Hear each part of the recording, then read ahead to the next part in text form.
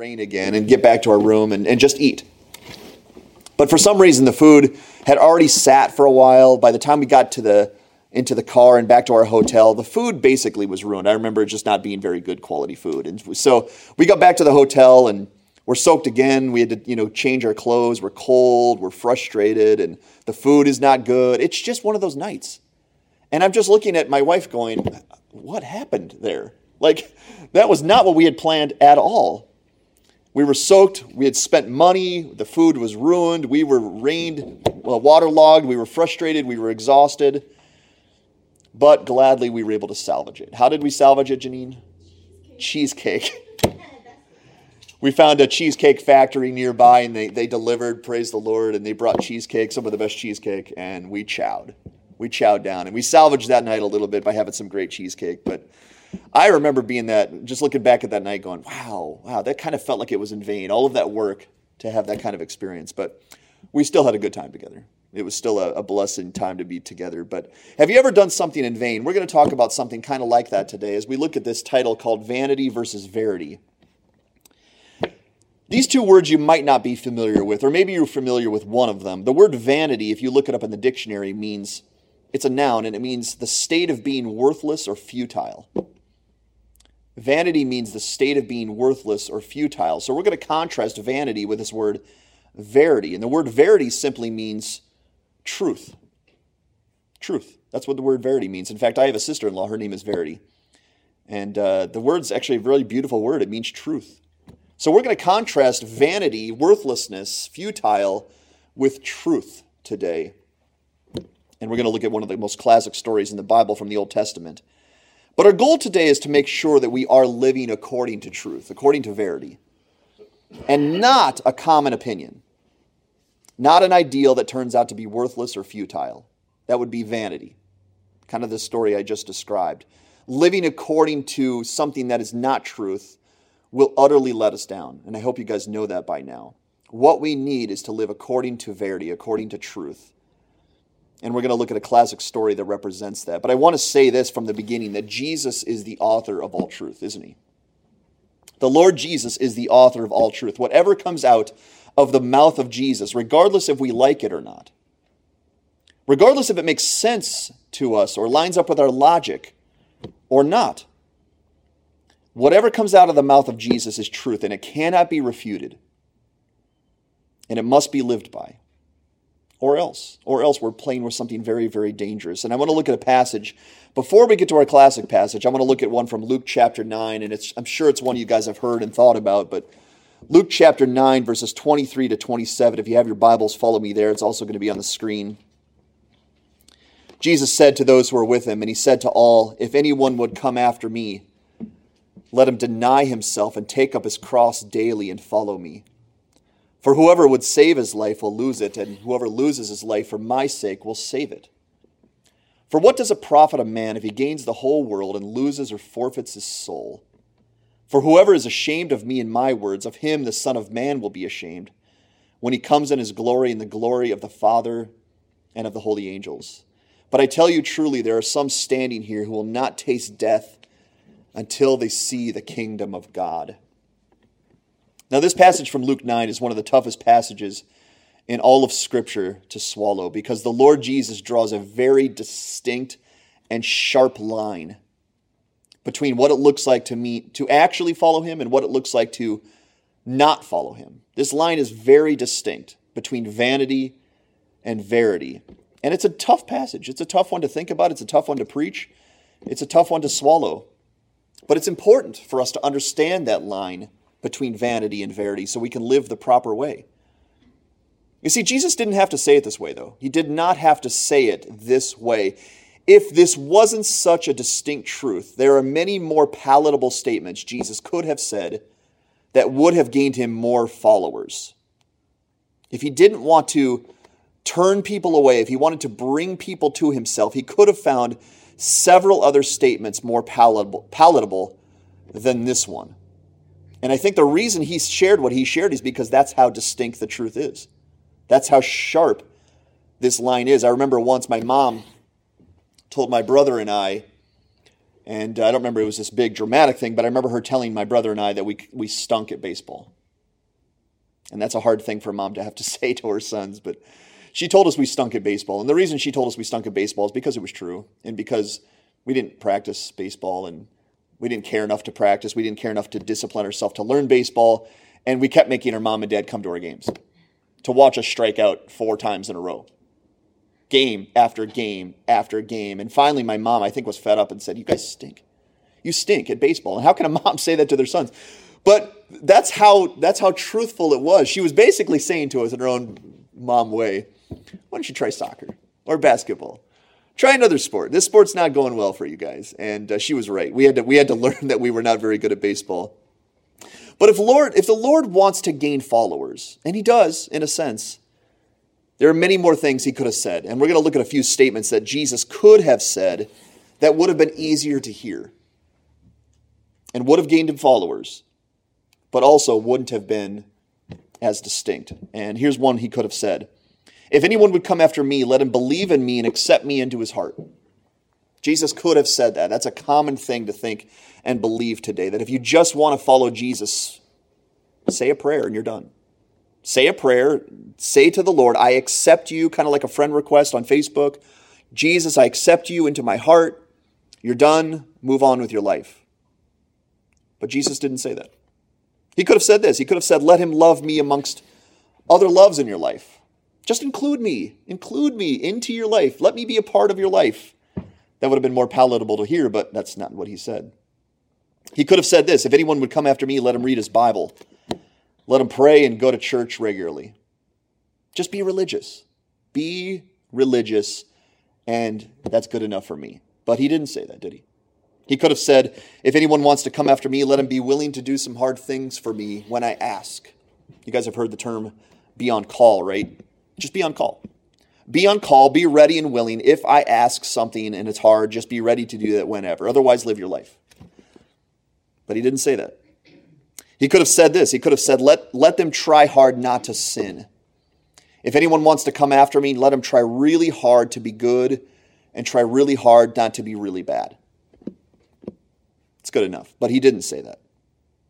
He could have said, let him tell people about me. Let him share scripture on Facebook.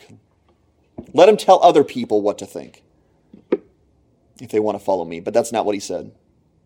He could have said this. He could have said, let them have heartfelt worship of me. Belt it out. When it's time to sing, when it's time to praise me, belt it out. If you want to follow me, sing and praise me as loud as you can. But he didn't say that. And one more. If anyone would come after me, let him call himself a Christian. Let people know that you like me. If you want to come after me, let people know you're a Christian. Somehow, maybe it's a thing on your car or around your neck, or just let people know you're a Christian. But that's not what he said. Once again, looking at Jesus' words, he said, if anyone would come after me, listen to the language. Let him deny himself. Let him take up his cross daily and follow me. For whoever would save his life will lose it, but whoever loses his life for my sake will save it. Perhaps you remember Jesus in the garden before he was going to the cross, sweating drops of blood, just in agony, thinking about what he was going to have to go through. And he said this in his prayer, not my will, but thine, but yours, God. Not my will, but yours. That's a good example of what we're talking about today. And this phrasing is hard to hear. It's severe sounding. And it wouldn't get the most followers, if I'm honest. If I was a telemarketer once, I worked in retail before, I learned how to get people to buy things. And if I was looking to get followers, that's not what I would say. But Jesus isn't looking for any kind of follower, and we're going to find that out today. He's looking for those who will devote themselves to him. And I want to ask this question from the beginning. Is that you? Is that your relationship with Jesus? Do you have this kind of relationship where he can ask anything of you and did ask anything of you and you're ready to give it? You see, this phrasing from Jesus is not inclusive, as in Jesus desires a seat in our hearts. Nope. It's exclusive, which means Jesus desires the only seat in our hearts. Everyone else, including us, must move out of our own hearts, out of the throne of our hearts, so that Jesus can move in.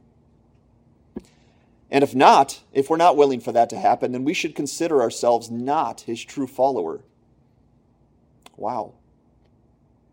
Janine and I and my family are moving into a house tomorrow, Lord willing. And we wanted to move in this weekend because we can get more people to help us. It's just a better time to move, but we have to wait till Monday because of this one simple fact. Someone still lives there. And it's not a good idea to move in when the old tenant is still there, right? It's, you guys, pretty obvious. The old tenant has to move out so that the new tenants can move in. We are waiting until the old tenant moves out, and I believe he's out by now, but we have to wait one more day. That's kind of what we're talking about. For the Lord to be the Lord of our hearts and our souls, everyone else has to get out so that he can have full reign of the heart. Now, that's a sharp line Jesus just drew. That is a sharp, distinct line. And I wonder, does it sound harsh? I mean, I'm honest. If I come to Luke 9 every now and then, that sounds severe. It sounds too big. It sounds too hard. But I want us to change our perspective today and consider it from the covenant of love, because we've talked about this covenant for the past few weeks. And I said this on Wednesday with our group. This really gels every truth together in Scripture. And once you understand the covenant, everything else makes sense. And so by looking at this statement from the idea of a covenant, I think we can help ourselves. Because I want us to consider if we treated our spouse the way sometimes we treat Jesus. What if we said to our spouse, whether you're married or not, what if you said to your spouse one day, I will love you some, but I'm also going to love a few others? Can you imagine saying that to your girlfriend or boyfriend before you got married? Imagine saying that to your girlfriend as you proposed to her. You're going to be loved. I'm going to love you. But I'm also going to love a few other women. But I'm going to try really hard to spend the most time with you, to keep you number one in my life. Will you marry me? How's that going to go? That's not going to go well. Because marriage is also exclusive love, isn't it? That's what makes marriage marriage. You basically say to the other person, I'm going to love you alone. In this fashion, you alone for the rest of my life. This love is reserved for one person, not one of many. One person, not even a couple people. One person. And so is the chief love of our lives. That is reserved for one person. You see, the Lord Jesus went to the cross for us so he could love us faithfully with no other rivals and no backdoor exits possible. That's how much Jesus was willing to love you and I. He went to the absolute lengths and depths to love us. And there's no exits possible. There's no way for the Lord to get around that. He made it that way. And now he tells us that if we desire to follow him, we need to deny our own dreams, our own agendas, and live completely sold out to his. That's what it means in Luke 9. And if we understand this covenant of love he made with us, this makes perfect sense. It really does. Jesus wants all of us faithfully, with no rivals and no backdoor exits, because he gave us that kind of love. And he's brought us into a covenant with him to say, we're going to love each other this way. I'm going to love you faithfully with no exits, with no abandonment. And that's what I want from you too. I want that kind of love from you. We might consider that the worst group of people in the world are the unbelievers, right? People that don't claim to follow and love Jesus. People whose lifestyles are against him. Probably the worst case scenario would be atheists, right? Atheist people that don't believe there's a God, don't say I love God or want to follow him at all. But we'd be wrong. We would be wrong. According to Scripture, there's a group of people in a worse case than atheists. And I want to take your attention, if you have your Bibles, go to Matthew chapter 15 with me, and we're going to look at verses 1 to 9. Matthew 15, verses 1 to 9. I don't know how familiar this passage is to you, but it's a really important one. Listen to the language as the Lord Jesus speaks here. Matthew 15, 1 to 9. Then Pharisees and scribes came to Jesus from Jerusalem and said, why do your disciples break the tradition of the elders? For they do not wash their hands when they eat. That's a fitting one for right now, right? That's a good idea, to wash your hands before you eat. But that's what they're saying to Jesus. Why don't they wash their hands when they eat? And he said, Why do you break the commandment of God for the sake of your tradition? For God commanded, honor your father and your mother, and whoever reviles father or mother must surely die. But you say, if anyone tells his father or mother, what you would have gained from me was given to God, then he need not honor his father and his mother. So for the sake of your tradition, you have made void the word of God. You hypocrites! Well did Isaiah prophesy of you when he said, this people honors me with their lips, but their heart is far from me. Listen to this language. In vain do they worship me, teaching as doctrines the commandments of men. Wow. You see, when men try to make the rules in Christianity, we go wrong very, very quickly. God's commandments are truth, not my ideals, not my opinions. God's commandments are truth. And there was a whole group of people that Jesus was dealing with that veered off of God's commandments and sort of made their own traditions and said, these are the most important things, live by these. And they were holding Jesus' disciples to their traditions. And Jesus said, you're a hypocrite. You're saying you love God, but you've completely abandoned what God said. See, the religious people of the day that said they loved God, they didn't obey his commandments, and they set up these traditions and obeyed those instead. So they claim to love the Lord and they disregard his law. I'll say that again. They claim to love the Lord, but they disregard his law. And so Jesus said that they honor him with their lips, but their hearts are far from him.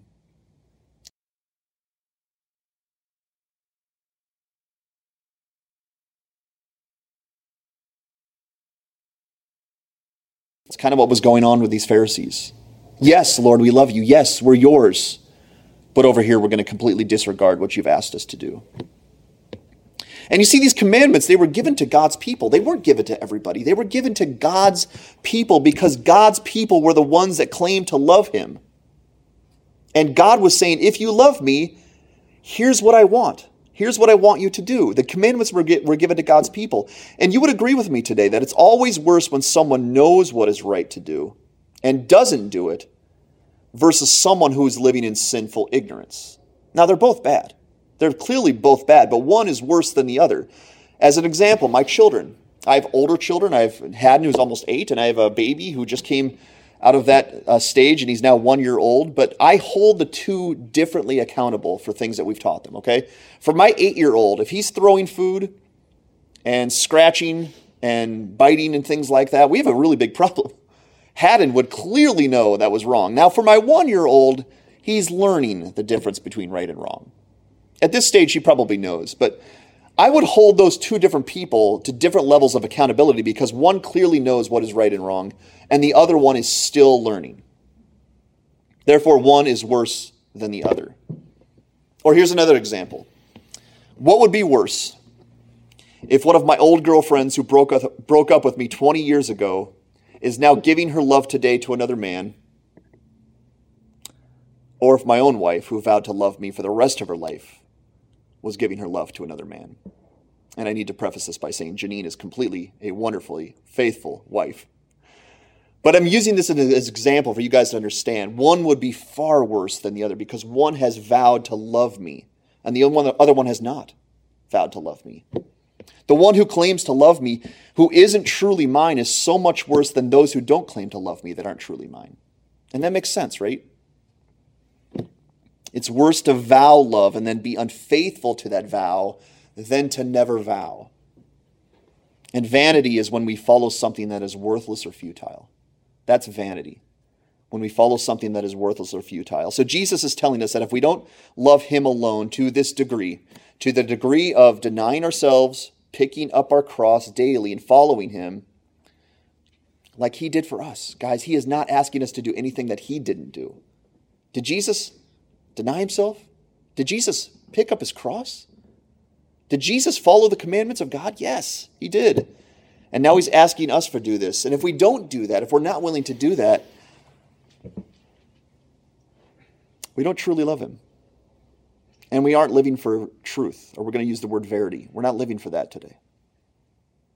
See, the cross that he's asking us to pick up, it means we die to our own desires and we live for his. The cross was an instrument of death. He says, by picking up your cross, you're dying to what you want, and you're living to what I want, the Lord. So without sold-out devotion to Jesus, we don't have a covenant with Jesus. And therefore, it's possible we're still in our sins. And that's sobering, I know. But without a commitment to the Lord, we can't say biblically we know the Lord or we have the Lord. Because that's the first thing he requires once we understand the gospel. Follow me according to my standard, according to what I've asked you, according to the covenant. And this brings up a pretty big problem with the modern version of Christianity we have, because this Christianity we have here in America is one of including Jesus into our lives to join our other loves. It's like, Jesus, why didn't you come in, take a seat next to sports, take a seat next to money, possessions, take a seat next to my hobbies and my family memories and myself. Just take a seat. I love you all. And I got a seat for you, Jesus, so pull a chair up. I wonder if you've ever seen an Instagram bio like one that's on the screen. For those who are online, and maybe guys even here, I'm not even sure you can read that, but I'm going to read that. And I found this guy's Instagram bio. Actually, it's me. And this is a fake bio. I made this up and I took a screenshot of it. But I just want to give you an example of what I'm talking about today. Maybe you've seen these kinds of things where it says, I love Jesus, I love the Yankees, I love being a husband and a father, I love air conditioning, which I do. I love autumn, I love Columbo, I love Wyoming Valley Church, and I love any food as long as it's chili. Now that's fake, that's made up to some degree. I do like those things, and I'm not saying it's good to judge people based on their bios. That's not what I'm saying. What I am saying is that Jesus did not ask for a seat amongst our other loves, did he? He asked for our hearts entirely, singularly, with no rivals whatsoever. That's what he asked for. Another passage from the same text in Luke 9, you guys will understand this one as well. Jesus, in Luke 9:57, it says this, as they were going along the road, someone said to him, I will follow you wherever you go. And Jesus said to him, foxes have holes and the birds of the air have nests, but the Son of Man has nowhere to lay his head. To another he said, follow me. But he said, Lord, let me first go and bury my father. And Jesus said to him, leave the dead to bury their own dead, but as for you, go and proclaim the kingdom of God. Yet another said, I will follow you, Lord, but let me first say farewell to those at my home. And Jesus said to him, no one who puts his hand to the plow and looks back is fit for the kingdom of God. These aren't my words. This is out of the mouth of our Lord Jesus Christ. No one who puts his hand to the plow and looks back is fit for the kingdom of God. See, if we're not giving Jesus our everything, that we're seeking to mix Jesus with something else. My children love apple juice. They love it. They just want to drink it all day long. And apple juice is good in doses. But if we let our children just drink apple juice all day long, there's going to be problems that I won't explain. So what we do is we get out a little cup, and we like to trick our kids. I just think that's a funny thing to do as a dad. I'm just teasing. So we get out a cup, and we put 3/4 of that cup, maybe 4/5 of that cup, maybe even more than that, of water. And then we top it off with a little apple juice at the top. So it tricks them, right? It's like sweet water. It's at the end, it has the illusion of being apple juice without actually giving them that much juice all day long. But what we're doing is when we do that, we dilute the apple juice. And it's really not apple juice any longer. It's like a sweet water. And I fear that's what we're doing here with Christianity in our nation and our culture, is that we're taking Jesus and we're mixing him with a bunch of other ideals and a bunch of other loves. And when we do that, we're diluting what it means to actually follow him. Not according to what he asked. We're going, hey, Jesus, I appreciate what you said, and I do love you, but I've got my own system here. And you're involved, you're a part of it. In fact, I'm going to keep you first on this list. But what we're doing is we're diluting Christianity. And if we're doing that, guys, we're like people who are running in place spiritually. We're not going anywhere. We're not doing anything.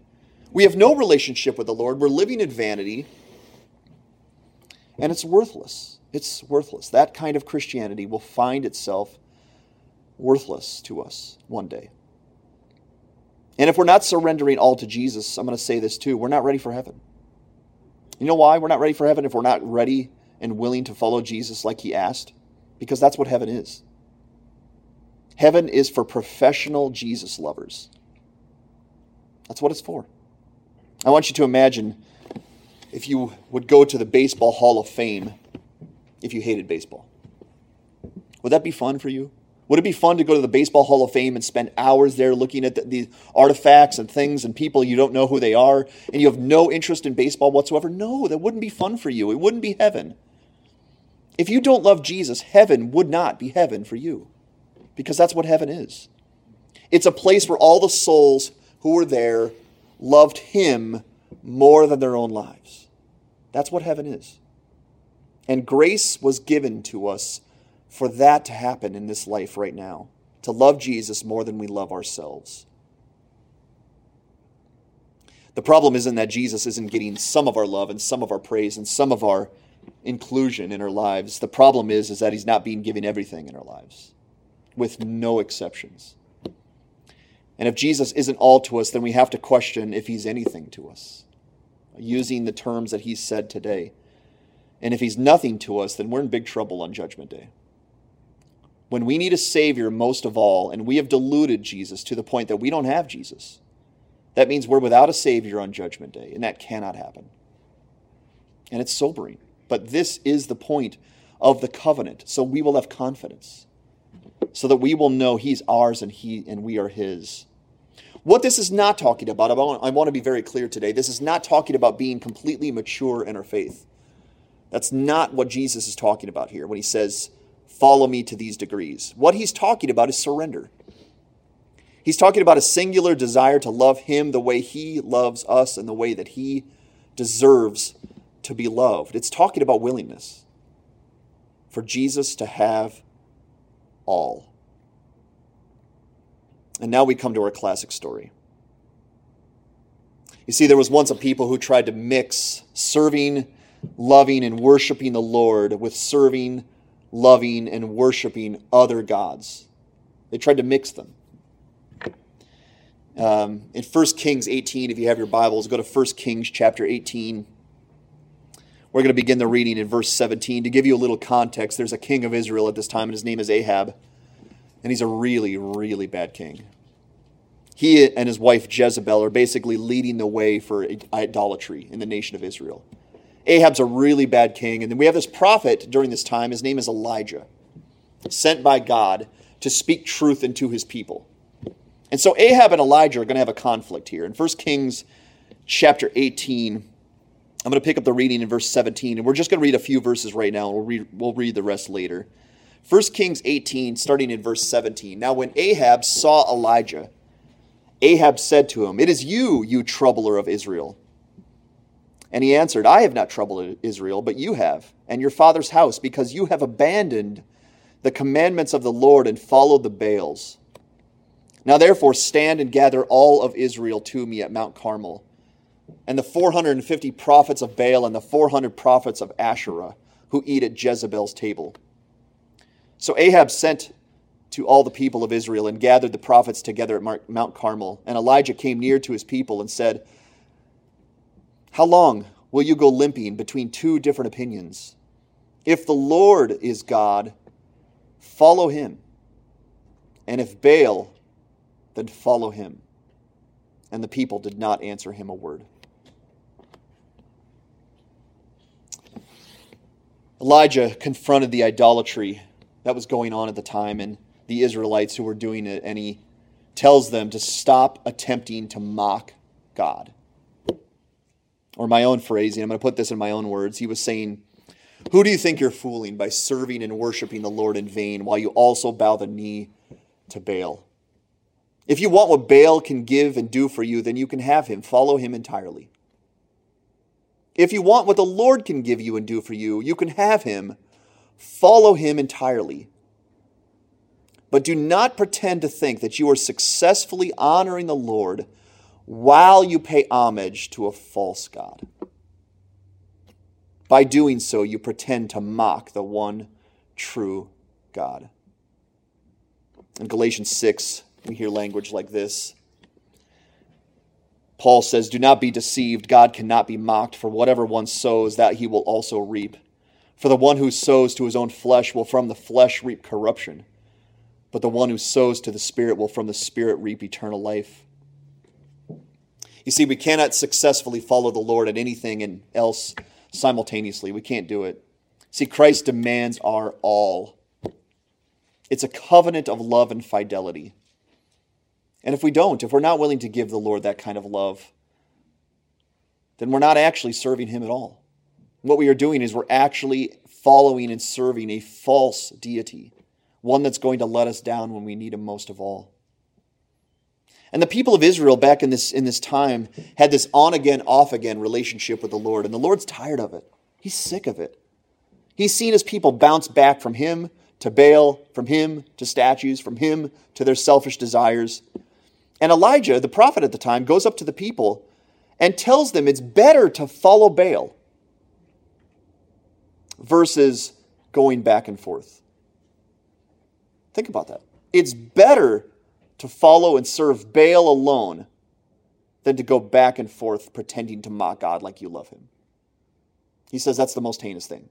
The most heinous thing is you're trying to mock God. You're giving him vain love and vain worship. It'd be better if you gave yourself entirely to the false god Baal. Wow. You see, back in Luke 9, the people in Jesus' day that he had the most problems with, they weren't the prostitutes, not the tax collectors, not the thieves or the atheists. Jesus had the most problems with the Jewish Pharisees. And why was that so?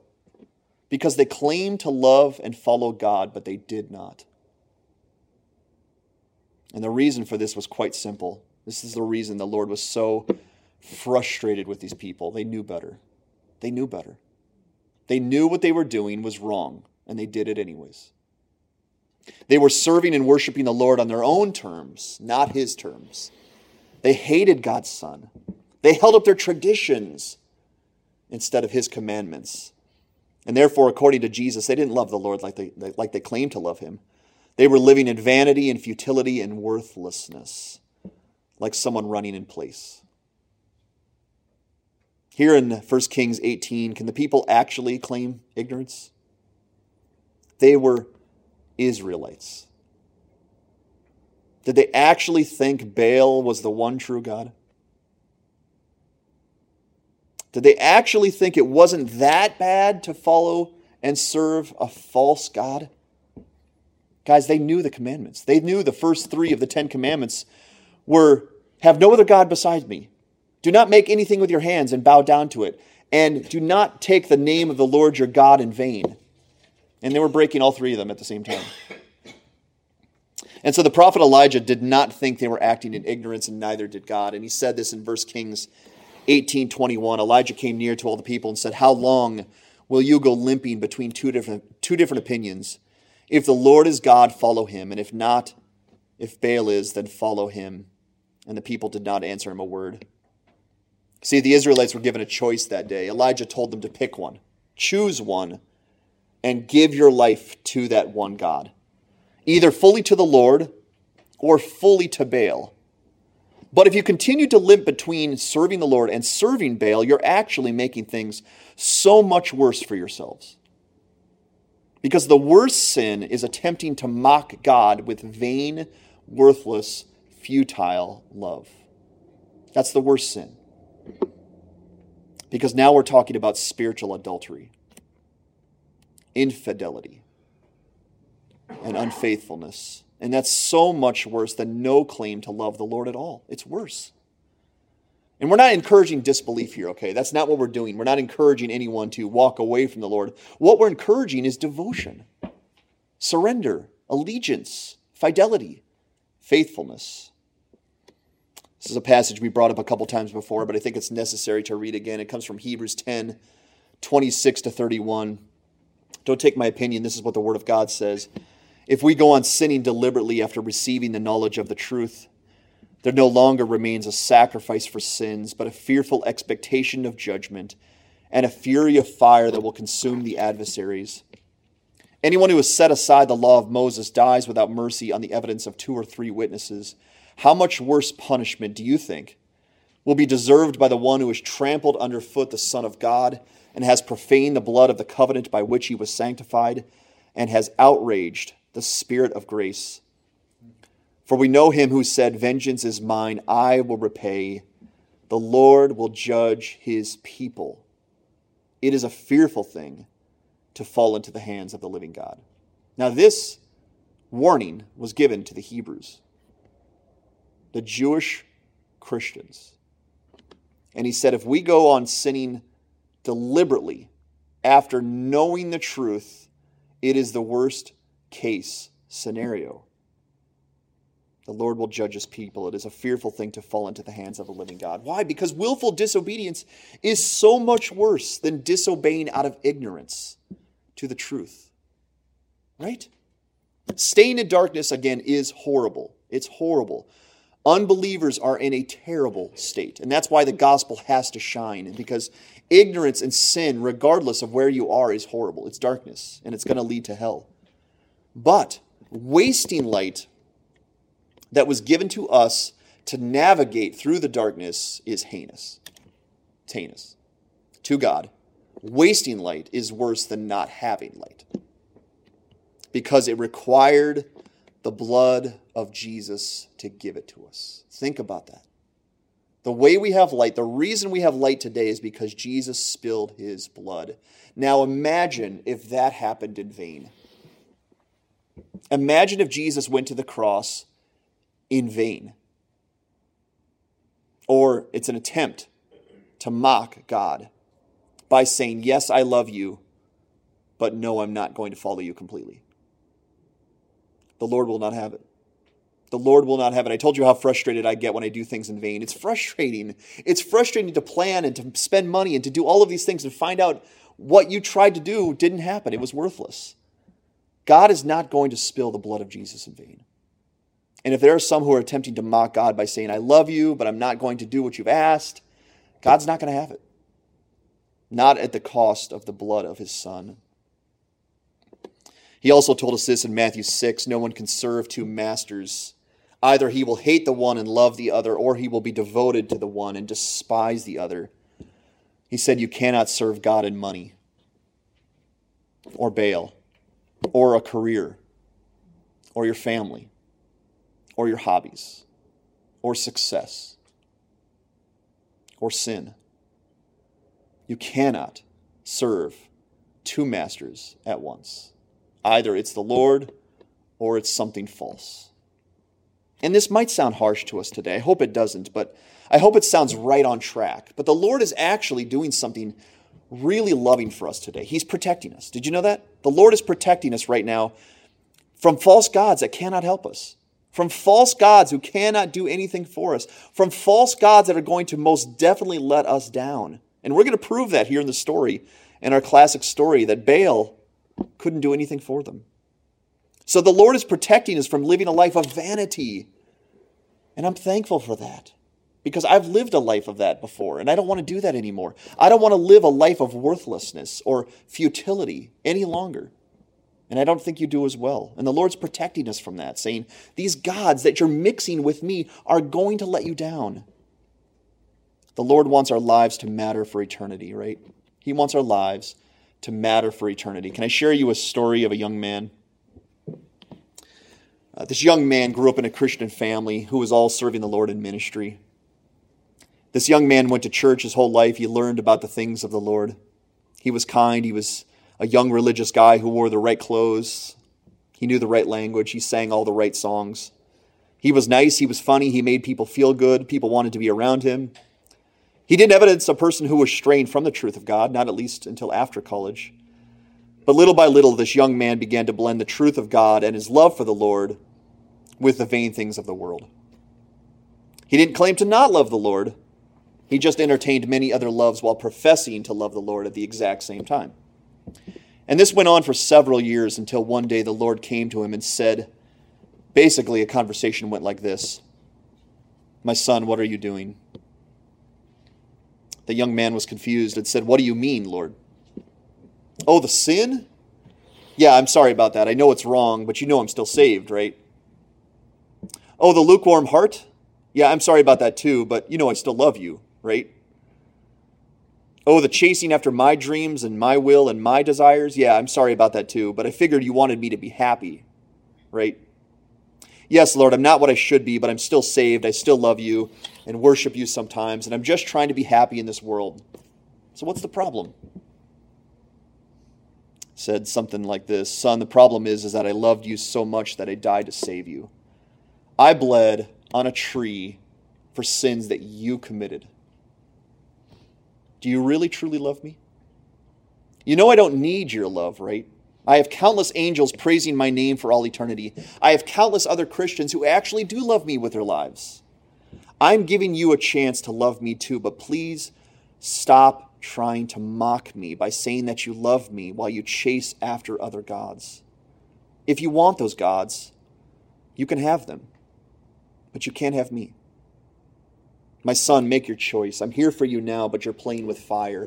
If you don't have me on the last day, then you're on your own with only those other gods that you're currently chasing. And we both know they can't save you, they can't forgive you, they can't vouch for you, they can't clothe you in full righteousness. So please make a wise decision before it's too late.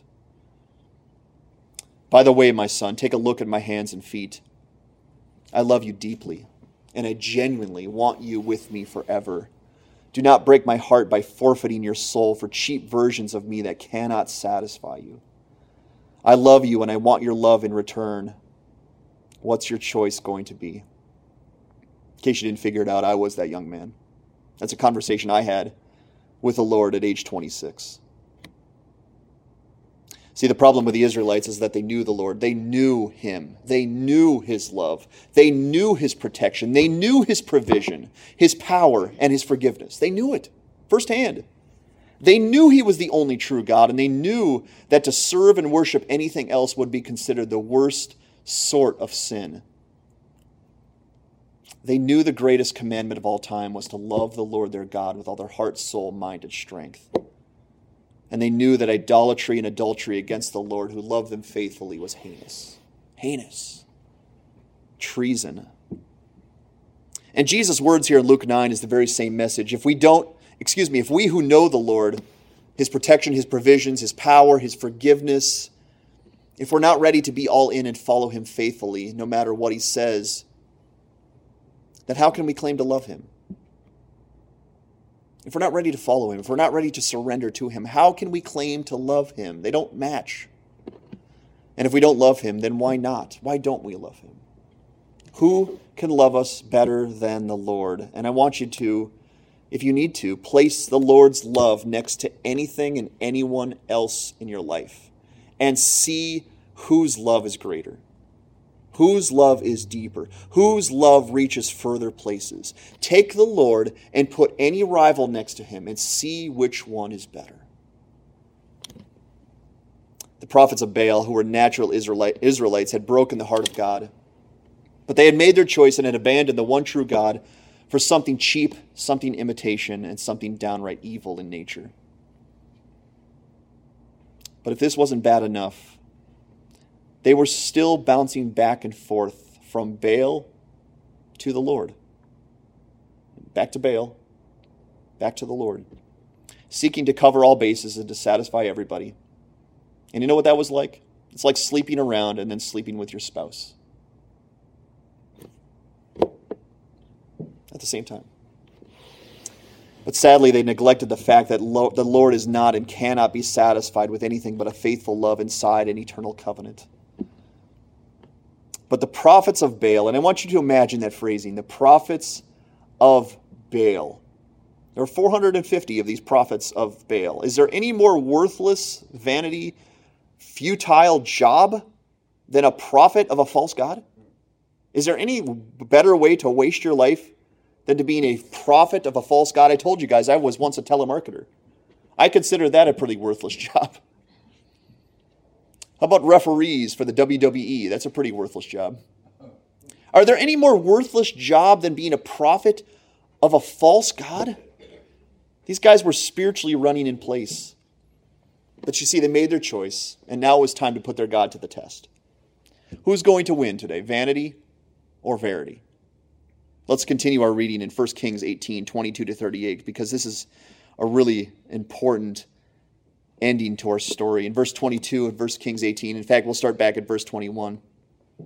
Elijah came near to all the people and said, "How long will you go limping between two different opinions? If the Lord is God, follow him, but if Baal, then follow him."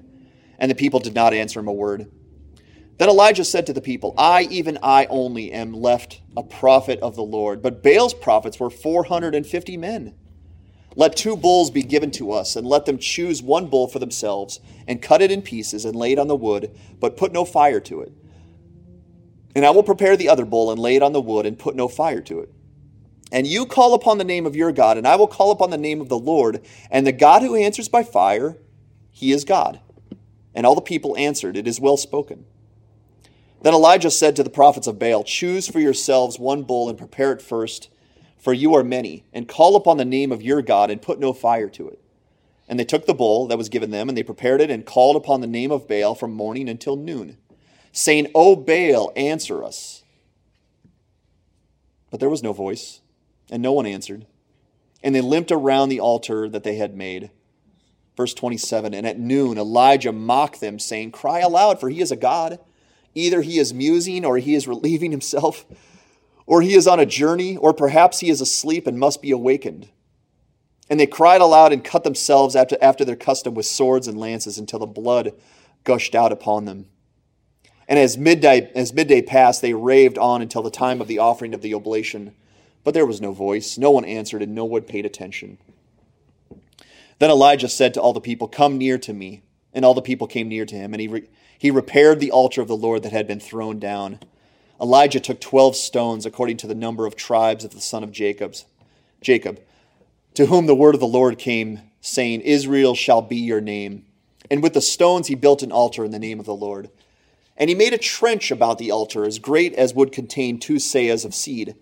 And he put the wood in order and cut the bull in pieces and laid it on the wood. And he said, Fill 4 jars of water and pour it on the burnt offering and on the wood. And he said, Do it a second time. And they did it a second time. And he said, Do it a third time. And they did it a third time. And the water ran around the altar and filled the trench also with water. And at the time of the offering of the oblation, Elijah the prophet came near and said, O Lord God of Abraham, Isaac, and Israel, let it be known this day that you are God in Israel, and that I am your servant, and that I have done all these things at your word. Answer me, O Lord, answer me, that this people may know that you, O Lord, are God, and that you have turned their hearts back. Then the fire of the Lord fell and consumed the burnt offering and the wood and the stones and the dust, and licked up the water that was in the trench. And when all the people saw it, they fell on their faces and said, The Lord, he is God. The Lord, he is God. Verse 40, And Elijah said to him, Seize the prophets of Baal, let not one of them escape. And they seized them, and Elijah brought them down to the brook Kishon and slaughtered them there. Wow, this is an amazing story. The worthless god Baal is tested, and he fails utterly. The true Lord is tested, and he answers profoundly.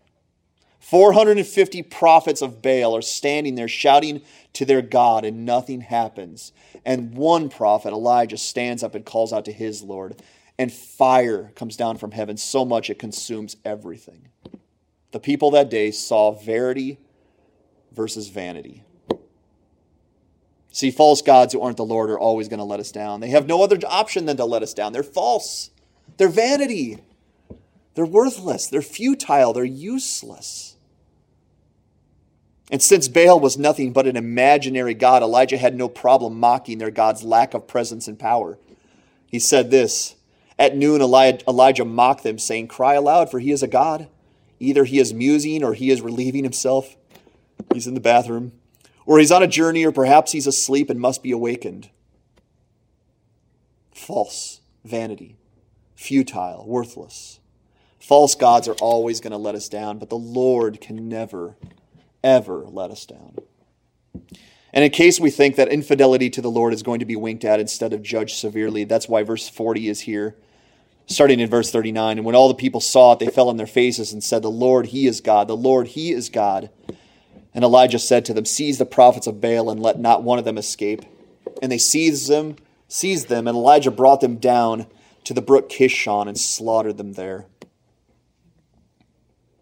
There are grave consequences for idolatry. We need to pay attention to that. Grave consequences for idolatry. Now, if we're there today, we can repent. Praise the Lord. We can find forgiveness.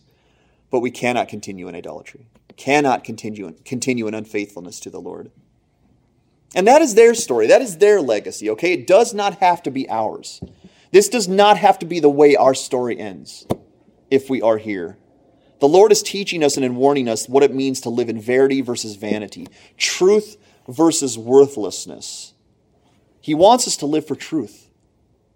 He wants us to live in love, in His love. He wants to be our God and He wants us to be His people.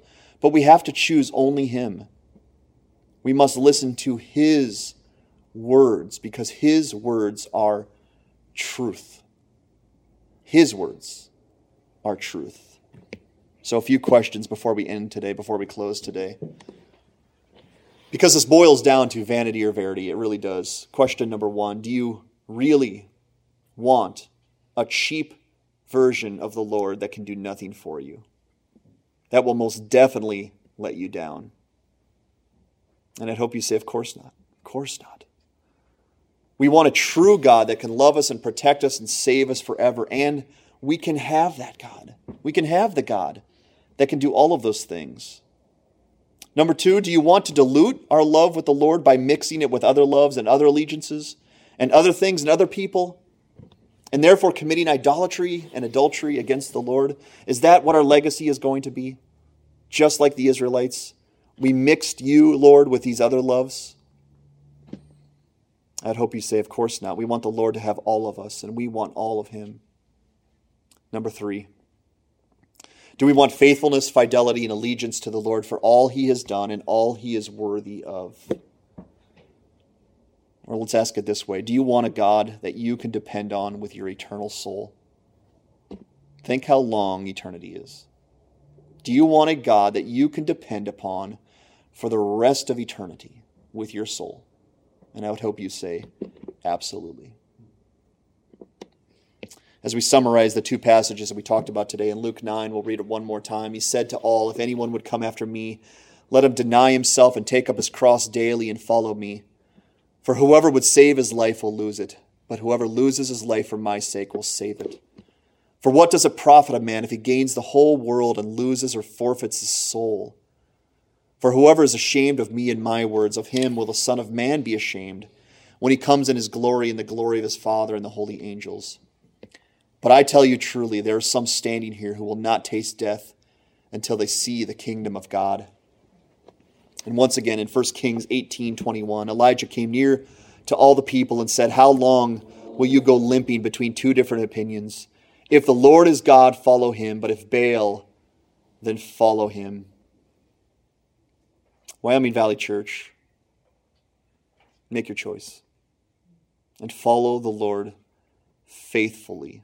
Let us love the Lord the way He taught us. Let us love the Lord the way He is worthy of. And He will promise, and He will stand by His love that He promised us as well, because this is a covenant, and the covenant is real. It cannot be duplicated. The covenant cannot be replicated. The covenant cannot be done without.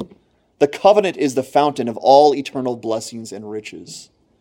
This covenant is undeserving for us to be a part of, but it's such a treasure of peace, love, and security. To not give all to Jesus is to reject the greatest gift of all time, His covenantal love. Perhaps you guys remember the old song, I Surrender All. I'm not going to sing because that wouldn't go well, but I do want to quote this song right before we pray. Listen to the lyrics of this song. It says, all to Jesus I surrender, all to Him I freely give. I will ever love and trust Him, in His presence daily live. All to Jesus I surrender, humbly at His feet I bow. Worldly pleasures all forsaken, take me, Jesus, take me now. All to Jesus I surrender, make me, Savior, wholly Thine. Let me feel Thy Holy Spirit, truly know that Thou art mine. All to Jesus I surrender, Lord, I give myself to Thee. Fill me with Thy love and power, let Thy blessing fall on me. All to Jesus I surrender, now I feel the sacred flame. Oh, the joy of full salvation. Glory, glory to His name. I surrender all. I surrender all. All to thee, my blessed Savior, I surrender all. Can you say that today with confidence? See, the Lord is worthy of our singular love, our singular faithfulness, our singular devotion, and I want everyone to live for verity and not vanity, and so does the Lord. As we pray today, I'm going to ask you to do this, to check your heart, check your soul today, and check and see if this is possibly a time that you either need to commit to the Lord for the first time or recommit to the Lord and say to the Lord, I'm yours, with no additions, with no subtractions, with full allegiance, with full surrender. Lord, I'm yours. Can we bow and pray?